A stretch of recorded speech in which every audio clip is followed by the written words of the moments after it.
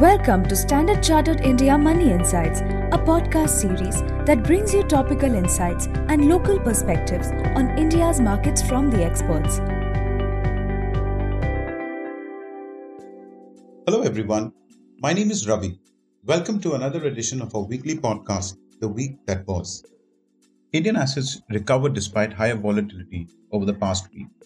Developed market equities continued their positive momentum as markets reacted positively to the less hawkish tone and central bank policy actions that were broadly in line with expectations. The US Fed raised rates by 25 basis points, lower than its previous hikes of 50 basis points, adding further that recent indicators point to modest growth in spending and production, while signaling that the battle with inflation is not yet over. European Central Bank raised policy rates by 50 basis points, noting that the risks to inflation had become more balanced with the energy price outlook significantly lower than expected in December, while also indicating that another 50 basis points rate hike in March could be in the offing. Bank of England also delivered its 10th consecutive hike, raising the policy rates by 50 basis points. While the bank still projects a technical recession, it now expects the contraction of the economy to be much shallower than projected in November.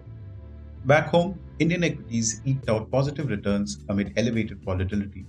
The Nifty index staged a strong recovery on Friday after trending lower the previous three trading sessions, posting a gain of 1.5% over the week.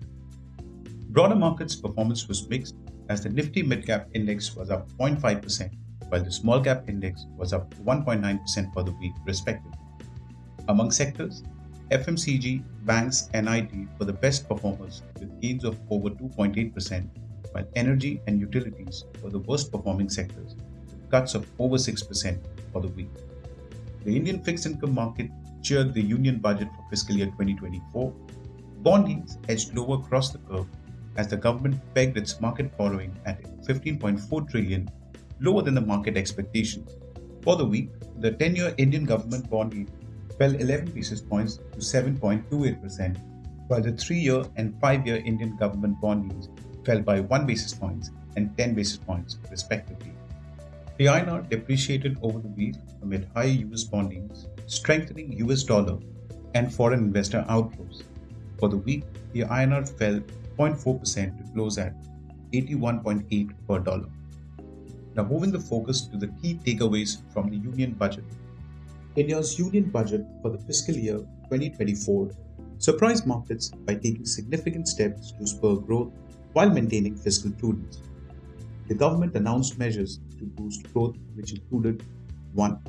Higher capital expenditure for fiscal year 2024, which is pegged to increase 33% to a record US $123 billion, or 3.3% of India's GDP, with a focus on key infrastructure sectors such as railways and roads. Second important measure includes a boost to manufacturing with the doubling of allocation for manufacturing subsidies. This follows other long-term reforms such as corporate tax cuts, import duty changes, and the production-linked incentive schemes initiated in the past year as a part of the push to develop India as a global manufacturing hub. And the third measure, a cut in personal income taxes that could boost middle-class disposable income and spur domestic spending, aiding economic recovery.